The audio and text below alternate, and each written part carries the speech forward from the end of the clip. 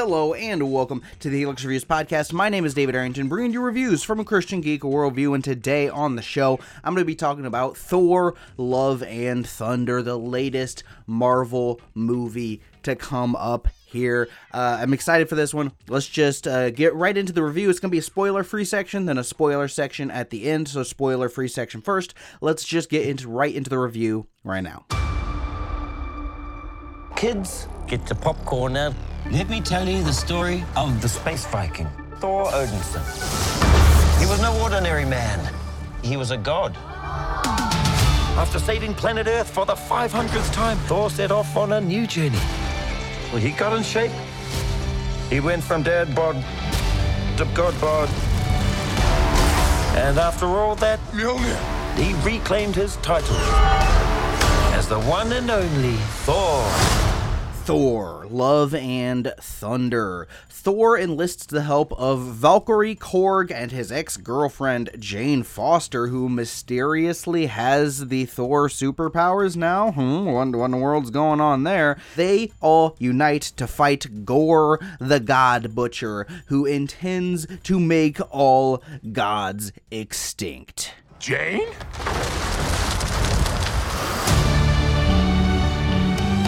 The old ex-girlfriend. What's it been, like 3-4 years? 8 years, 7 months and 6 days, give or take. Am I, sensing feelings? Well, you're right. Themes, messages, ideas. This is the part of the show where we look at the themes of Thor: Love and Thunder and see what popped out to me. And there was actually a few things that popped out to me here. I think there was more, I guess there was a little bit more thematic depth in here than what I expected going into it. This being seemingly one of the more lighthearted kind of MCU movies, one of the more seemingly superfluous MCU movies. There's a little bit more here going on underneath the surface than you might expect. One of the overarching themes, we have Gorr, the God Butcher, who has this vendetta against the gods, and so there's the idea that kind of he's presenting is that believing in a god makes you a fool. You are a fool if you believe in a god. And ultimately where the movie comes down, and what I thought was kind of interesting, I was kind of, going, okay, are you a fool to believe in a god? And ultimately the movie seems to kind of be saying, no, you're not a fool to believe in a god. And belief in God can be good. Belief in a god can be, like a positive thing in your life. And okay, just taking that, just that part of that thematic element.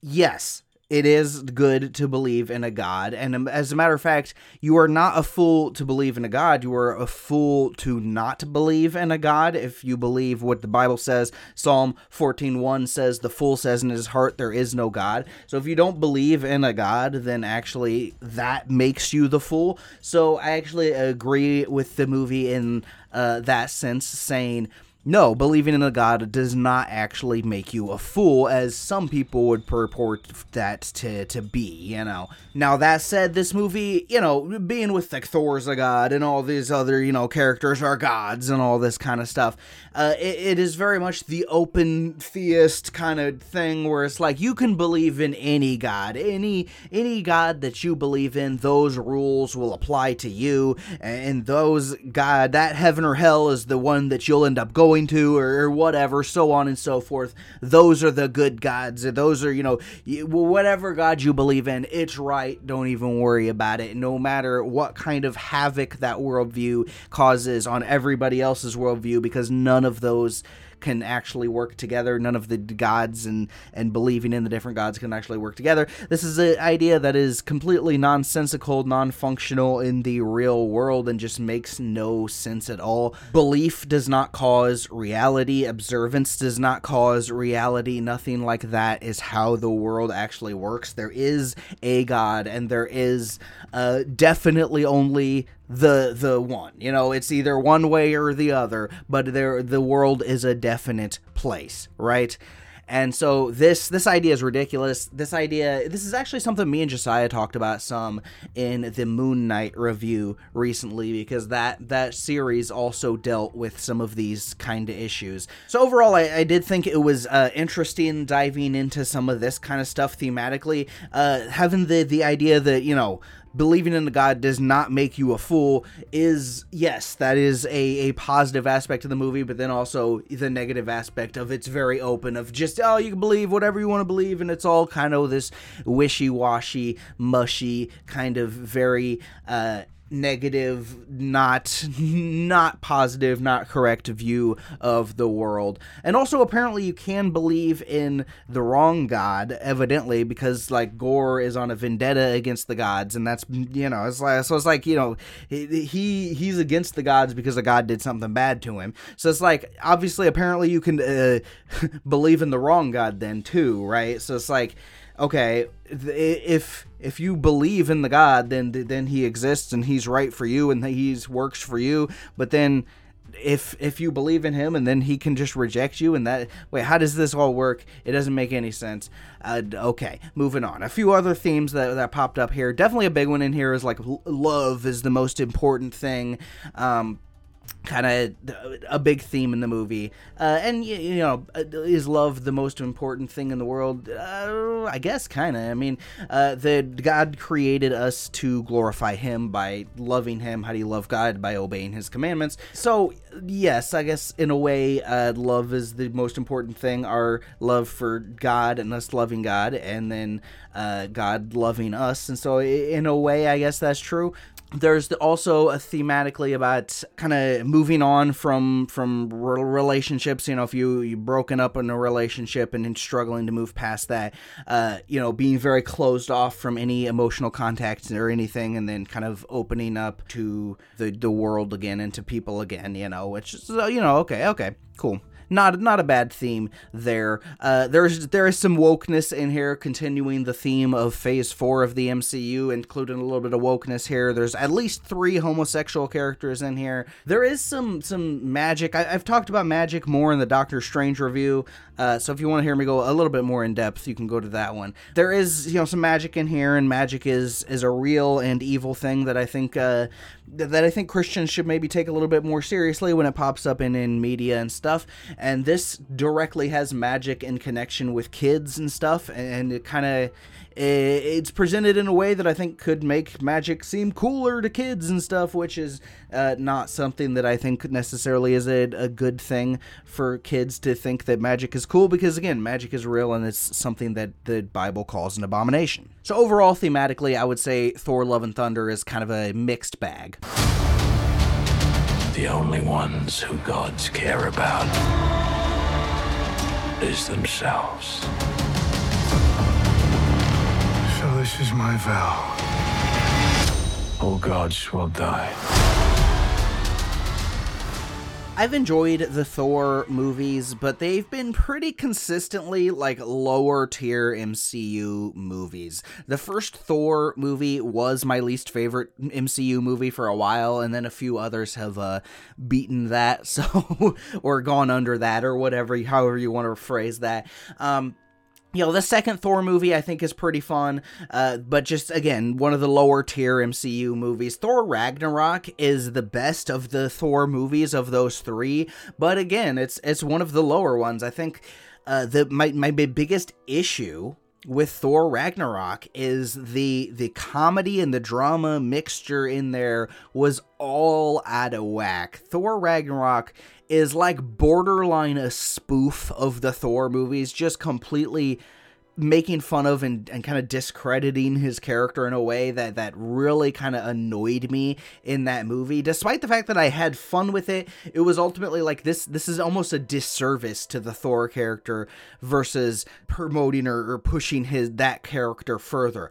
To me, watching this movie, I was going in expecting that same thing. We got the director back again. We got Taika Waititi back again directing this. It looks like, again, the very goofy, funny kind of version of Thor here, and that's they're still definitely continuing the comedic angle. They're definitely continuing the very wacky, weird, funny stuff with Thor, but Thor Love and Thunder takes the character and the story way more seriously. Not that it's not goofy. There's goofy and ridiculous stuff in here. But it takes the drama and it takes those dramatic moments way more seriously. It does not constantly undercut them with jokes like I thought Thor Ragnarok did. This has the comedy and it has the drama, and they blend together so that the drama hits and the comedy hits when they need to. To me, this movie is so much more well balanced in that respect, and just like automatically I like this movie better than Thor Ragnarok for that reason. So the big thing in this movie, the big reveal in all the trailers and everything, oh my goodness, Jane Foster is back. We got Natalie Portman back, and this time she's Thor. What in the world? She's picking up the hammer and throwing it and stuff.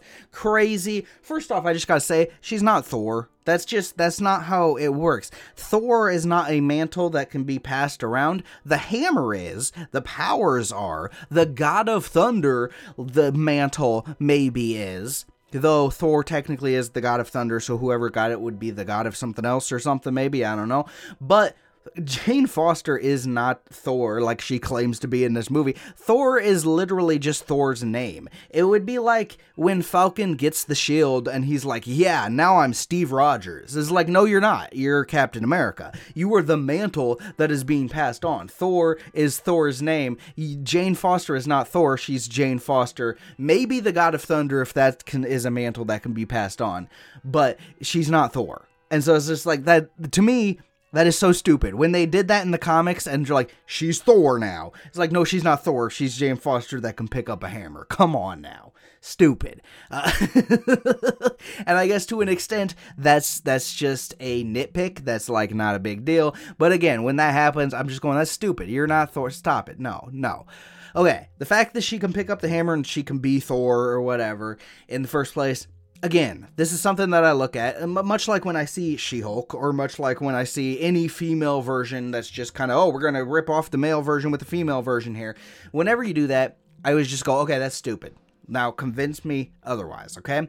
In the comic books, I've read a little bit of the Jane Foster as Thor comic books, and they were fine. They were fine. I didn't continue reading them, so it's not like, I don't know too much about him, but I've read a couple of those comics, you know? So it's like, okay, I'm slightly aware of her character in the comics, but convince me of her taking this role in the MCU here, and they somewhat convinced me, I guess. They convinced me about as well as I think I'm willing to be convinced of this character picking up the hammer and stuff. The explanation for that is like, okay, I guess that's fine enough.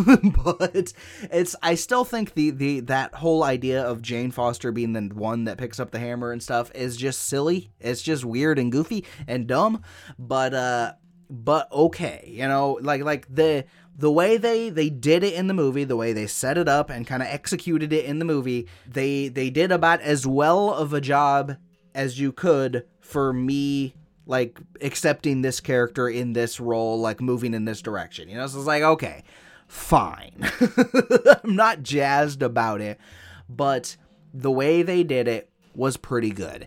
And I would say this is Natalie Portman's best performance in the Thor movies by far. You know, like the first couple movies, she is definitely more just the girlfriend, you know, sidekick kind of character that falls in love with Thor over a weekend, but we're supposed to buy into it being the love of her life and Thor's life, even though Thor's been around for thousands of years or something. You know, it's okay. You know, that's stuff that I had a hard time buying into in the past and didn't necessarily like she's one of the less interesting of the girlfriend characters, and it seems like the people must have agreed with me, or the movie makers agreed with me, because they definitely just kind of got rid of her character, pushed her out of the way, and had them break up. She wasn't in Thor Ragnarok, she wasn't in any of the Avengers movies or anything, you know, just kind of pushed her out of the way, whatever, you know. So it's like, okay, her coming back here and having a substantial and kind of different angled role in this movie is interesting and fairly well done. And again, I think we get the best performance out of Natalie Portman we've gotten in these movies particularly. I mean, Chris Hemsworth back in here as Thor, he's definitely the very goofy comedic version of Thor that was really started in Thor Ragnarok. I mean, he was, goofy or whatever in the previous movies, but what really started in Thor Ragnarok is what the Thor that is continuing here. Fun. Very fun. It's maybe potential for a little bit deeper, but I think we got a little bit deeper in this movie than previously. And yeah, pretty fun. Tessa Thompson back as Valkyrie. Pretty fun there. I'm not going to say way too much crazy new here, but some pretty fun stuff there.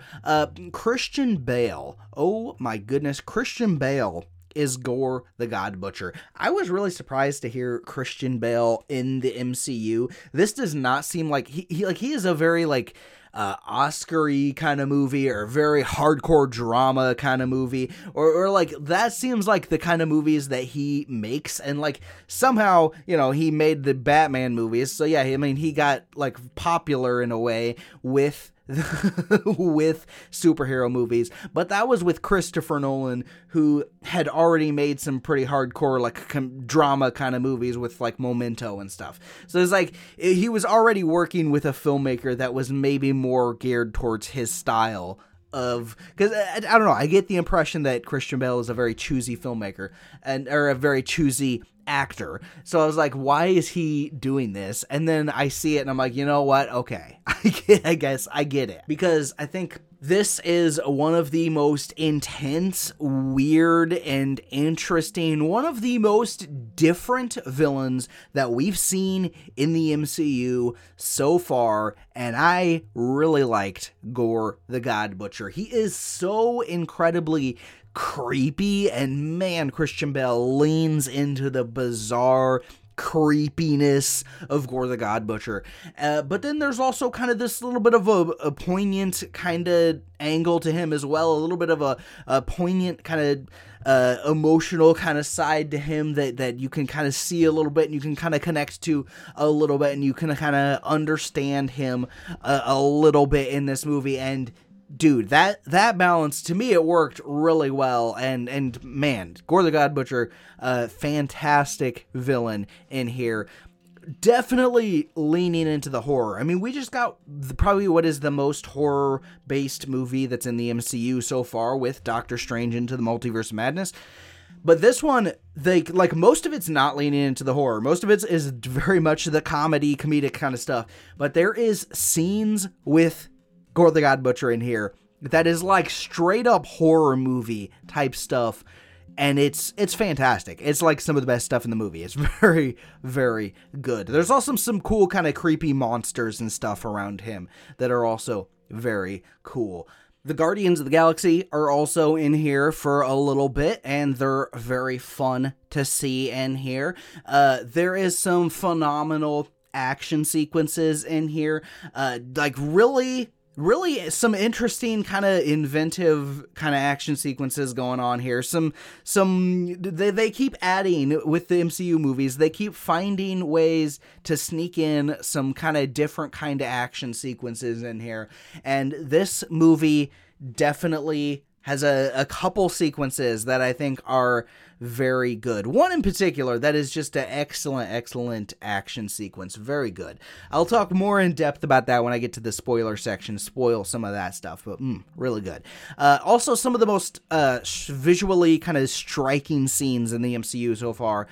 So very cool in that respect too. Expanding the lore in the MCU here, especially around the gods. So they definitely introduce, you see Russell Crowe in the trailers. I don't think they ever said who he was, but you see him in the trailers briefly, and so like him and all the kind of stuff around that, they're definitely trying to dive more into the pantheon of gods and all that kind of stuff going on in the MCU.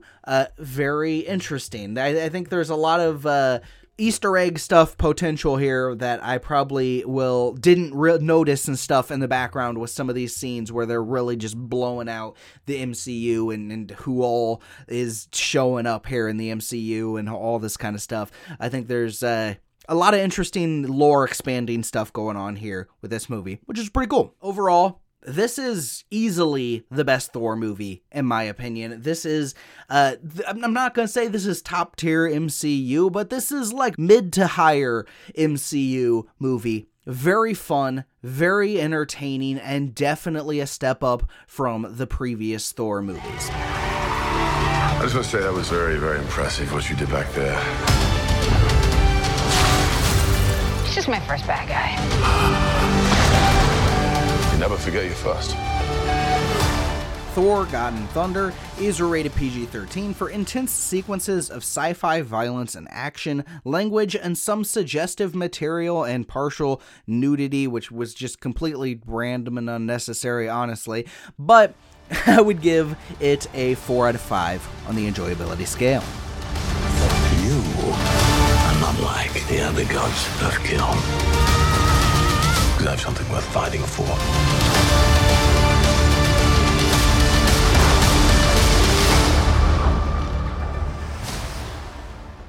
Spoiler time. It's time to dive into the spoilers of Thor: Love and Thunder. You've been warned. I'm gonna start spoiling the movie here. So yeah, fair warning. You've been warned. All right, I've delayed this long enough.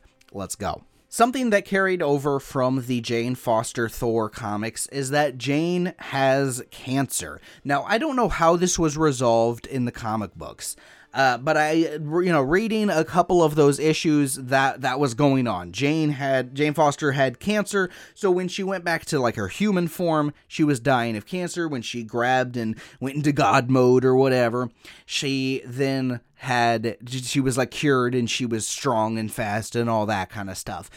Very interesting. Honestly, this definitely added to her character here, because I think if they did not do this, I would have liked her getting the hammer and having this storyline less, because I don't want her to be the ongoing Thor in the future movies.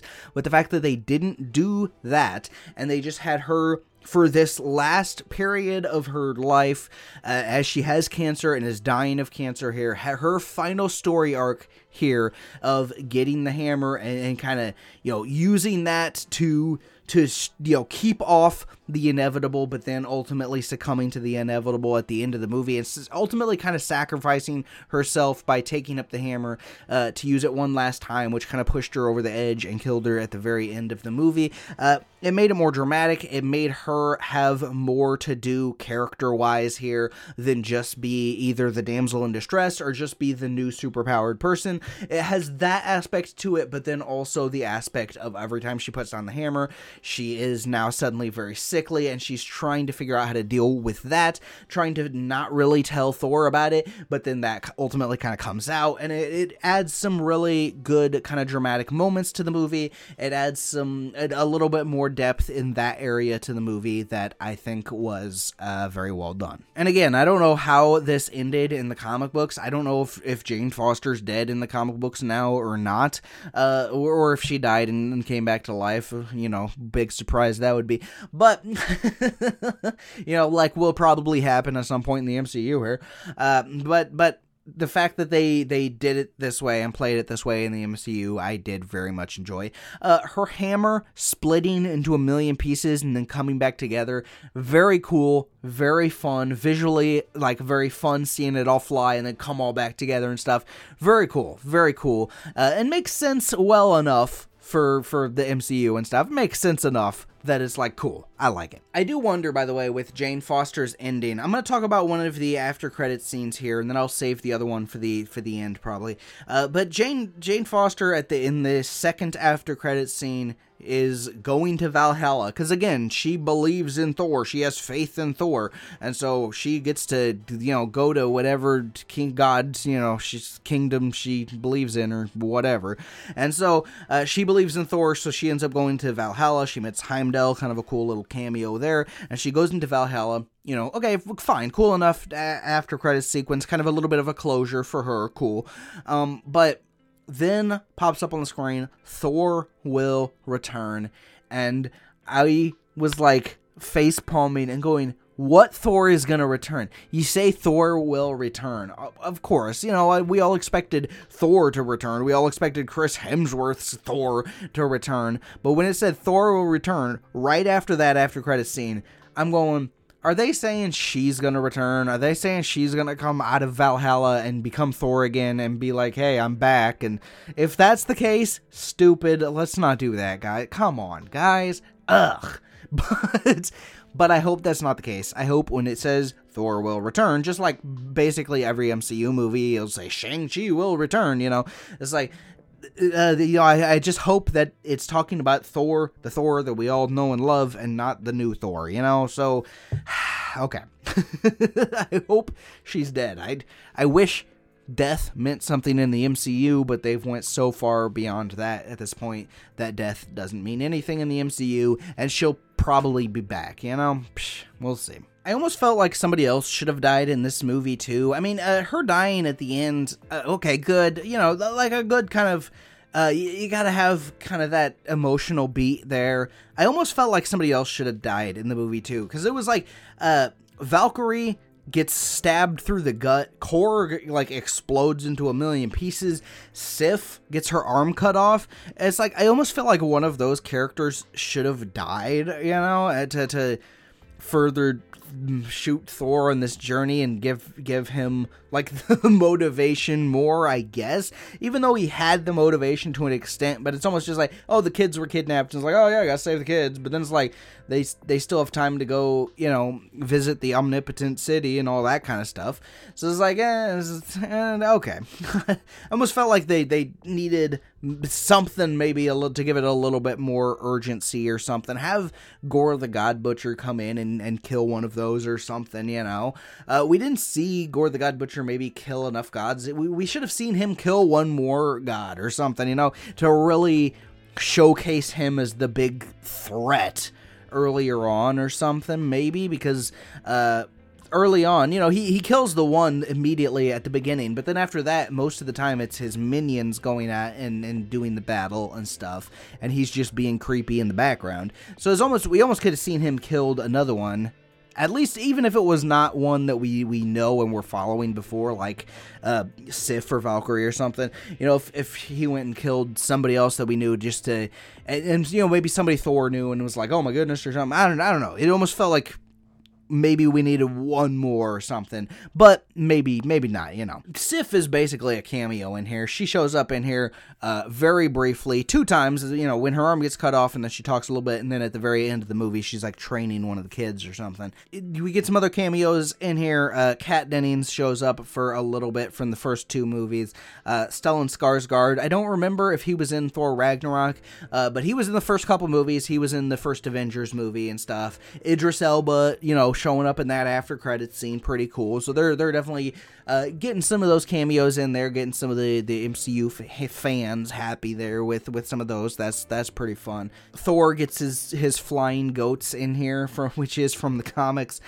Very goofy, but it works in here. You know, it's part of the comedy, it's part of the fun, and I enjoyed them. You know, honestly, they work in here. They fit in with kind of the absurdity of some of the stuff that's going on in here, that it fits right in with all that, and it's fun.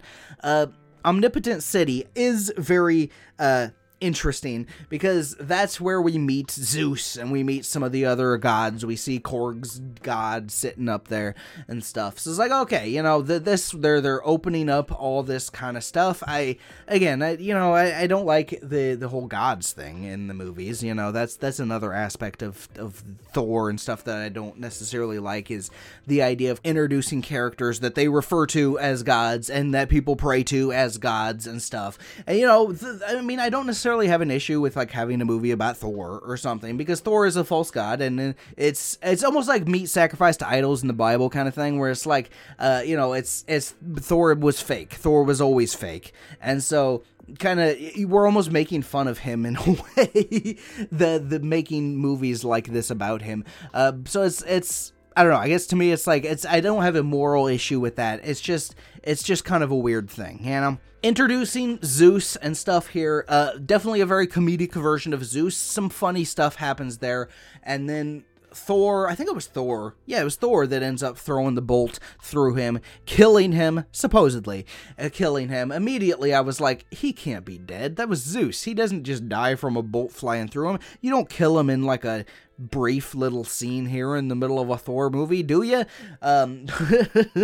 Though when he killed him, I thought, what would be cool is if Thor went on like a God of War style rampage, just killing all the gods. But then I realized that's what Gore the God Butcher was doing, so I was like, oh, I guess not.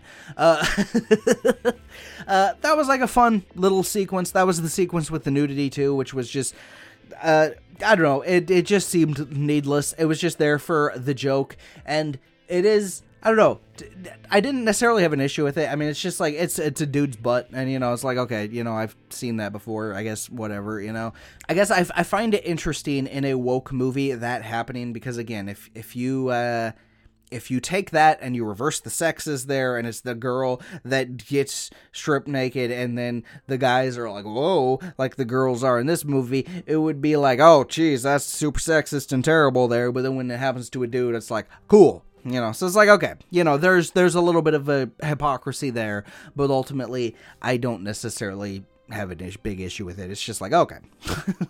Thematically, the stuff going on with Gore the God Butcher is the stuff I found the most interesting thematically going on in this movie. With, at the beginning of the movie, Gore is in the desert. Him and his daughter, I think it was a daughter. Yeah, his daughter is dying in the desert there. His daughter ends up dying. He is just completely broken, and then he stumbles into this luscious area in the desert, which is where his god that he is worshiping is located, and he's like, are you saving me? Are you helping me? And the god just kind of makes fun of him and is just like, you're stupid, whatever, but which, by the way, insinuates again that you can worship the wrong god, which is like, if any god is fine for you, then how is it that you can worship the wrong god? How is it not basically forming around you, basically, with that kind of ideology? It doesn't make any sense. Again, but at the beginning of the movie, he puts his faith in this god betrays him and tries to kill him, and makes fun of his dead daughter and stuff, so this very terrible, evil kind of god. He gets the sword that kind of possesses him, kills that god, and he's like, I'm going to kill all the gods now. And throughout the movie, he is just in this pit of despair and anger and rage, killing the gods, hating the gods. And then at the end of the movie, he sees hope in Thor. He sees some lightness in Thor. He sees potential in Thor, and he turns to the other god and he makes that final wish. And instead of wishing that all gods would die, which is what everybody is, assuming that he's gonna wish, he wishes for his daughter to come back. His daughter comes back, and then Thor is going to raise his daughter. So it's like a very interesting kind of arc for the villain there. And that ending is kind of what makes it go, where it's like, okay, no, putting your faith in a god is not foolish. Putting your faith in a god is not futile. But again, there's all the gods that you can choose from, and there's all the different ways that affects your life, that it would affect everybody differently based on the gods that they're believing in, whatever those happen to be, kind of idea. But I think that was a very interesting story arc for Gore to go on, and I didn't really expect him to necessarily be redeemed by the end of the movie. Like, I didn't see that coming until Thor was talking to him at the end of the movie and kind of reasoning with him, and I was thinking, okay, maybe this could happen, I guess. And then it happens, and it's like, oh, that's kind of cool. That works, And that's, again, it definitely makes him one of the more interesting villains in the MCU so far, in my opinion. But dude, he is so creepy. Like the part where he's like wrapping them up in those dark, gooey vines, whatever those things are, and he's like gloating over them and stuff. So creepy. The way he's walking and talking, so creepy and weird, and just so well done, man. You can tell Christian Bale is a phenomenal actor, and he nails this, man. It's so good, so good. The scene where he's sitting in the cage with all the kids, talking to the kids, is so creepy, man. It is so creepy. Like, this stuff, dude, if you, like, aren't used to horror movies, or if you're younger, you know, if you let your kid watch this movie, this is the kind of stuff that gives you nightmares, man. This stuff, dude, so creepy. It's really, really well done. In my opinion, way creepier than anything that happened in Doctor Strange in the Multiverse of Madness, which is like a little bit more of the MCU horror movie-ish kind of thing, which they were kind of going for with that movie. It's like, this was way more creepy, and a lot of that is the performance from Christian Bale just being so good. The best action sequence in this movie is when they go into the shadow dimension and everything is black and white. They land on this planet that is like really small, so it like zooms out and you can like see the curve of the planet as they're kind of walking around it.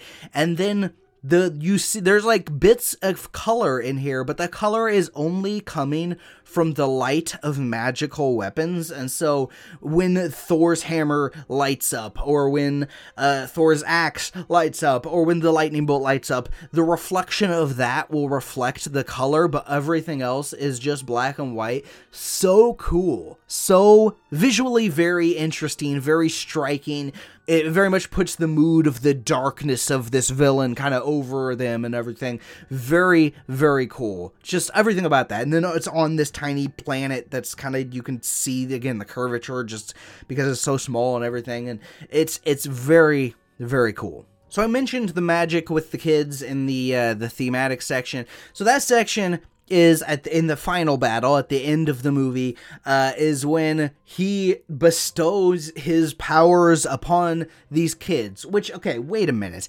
Can he just bestow his power on anybody? It's like, to an extent, okay. I mean, that's what Odin did to him, right? That's what he gave him, all the powers, and then he says it into the hammer and throws it and stuff. So that's where some of his powers and stuff come from. So it's like, okay, I guess I get it in that respect. But he just does it to like 50 kids or something, and there's just tons of... Can he just rise up an army of Thors here with all of their different weapons? Like, that doesn't make any sense, really. Because why isn't there like an army of Asgardian Thors then, or something? You know, like, why didn't those guys come and help with Thanos and stuff? You know, it's like, it doesn't make any sense. And also, this is the part where it's like, you know, giving magic to all the kids, and this is like kid power kind of moment, and kid power with magic, making magic look cool to kids is probably not a great thing for your kids to be consuming, because, again, magic is something that is real and evil. Now, that said, Thor, at the end of this movie, comes out with a kid of his own, you know, an adopted daughter that now can pick up Stormbreaker and use that, so that's interesting, and then Thor's using his hammer, so that's interesting. That is, Stormbreaker is like bigger than the kid, so it's very strange looking there. I think that's very cool. You know, I want more kind of family kind of stories in superhero stuff. I think that is a really cool untapped potential for superheroes. Fantastic Four, that movie, I'm assuming will have that. I'm really hoping that's the angle that they're going to go for with the Fantastic Four movie. But now they're making Thor a dad, and they're making Thor have a kid, and have a kid that even has like some superpower kind of stuff going on. Very cool, very interesting, and I think there's a lot of potential here for very interesting storytelling with that in the future. So cool. Like, I really like that, and I'm very curious to see where that's gonna go in the future.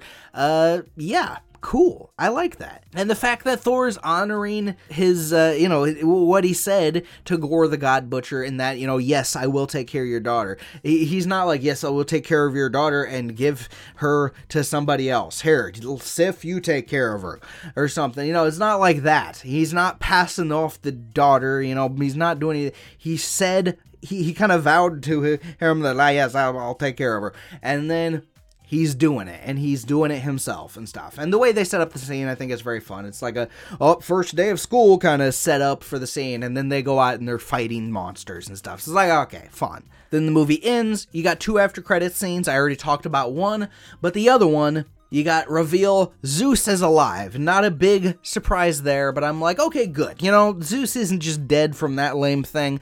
And then setting up him and Hercules as a villain of the next movie, presumably the next movie here, not a team-up movie or something, but setting up him as a villain in the future, very cool. Like that. He was such a goofy, dorky kind of villain in this movie. Character, he wasn't even really a villain in this movie. But setting up maybe something a little bit more serious with his character, because he was being really showy and everything for the crowd there. So you could kind of get away with some of that goofiness there. It was that too, right? Is him playing it up and stuff. For him to have a little bit more of a serious character too, he's ticked off because of Thor and stuff, and so he's like, all right, we're going to take down Thor, and Hercules, that's your job. So we're going to get Hercules. I didn't recognize the actor who played Hercules. I don't know who that is. Brett Goldstein is apparently the actor. I don't know who that is. So okay, the character of Hercules coming in here makes sense. It's almost kind of long overdue to have like a Hercules and Zeus and these kind of characters also showing up. It's like, yeah, you know, if you're gonna introduce all the pantheons of all the gods and all that kind of stuff, it makes sense to have these characters coming in here at some point. Whether Zeus is gonna just be a villain or become a hero throughout the course of the next movie or whatever, I have a sneaking suspicion he will be, and maybe just Zeus will be the villain at the end of that movie or something. I don't know for sure, but I could definitely see that happening. And really, I mean, the only other Thor character that I really kind of am curious about them introducing would be Beta Ray Bill. I was kind of expecting Beta Ray Bill to show up in this movie, and when even in the Omnipotent City, where I was like, is Beta Ray Bill going to be here or something? But nope, no Beta Ray Bill. I definitely think that's one that Taika Waititi in this kind of Thor movie could do, you know? And so, maybe next time, we'll see. That's it for this episode. This is David, Helix Reviews, signing off. Bye-bye, guys.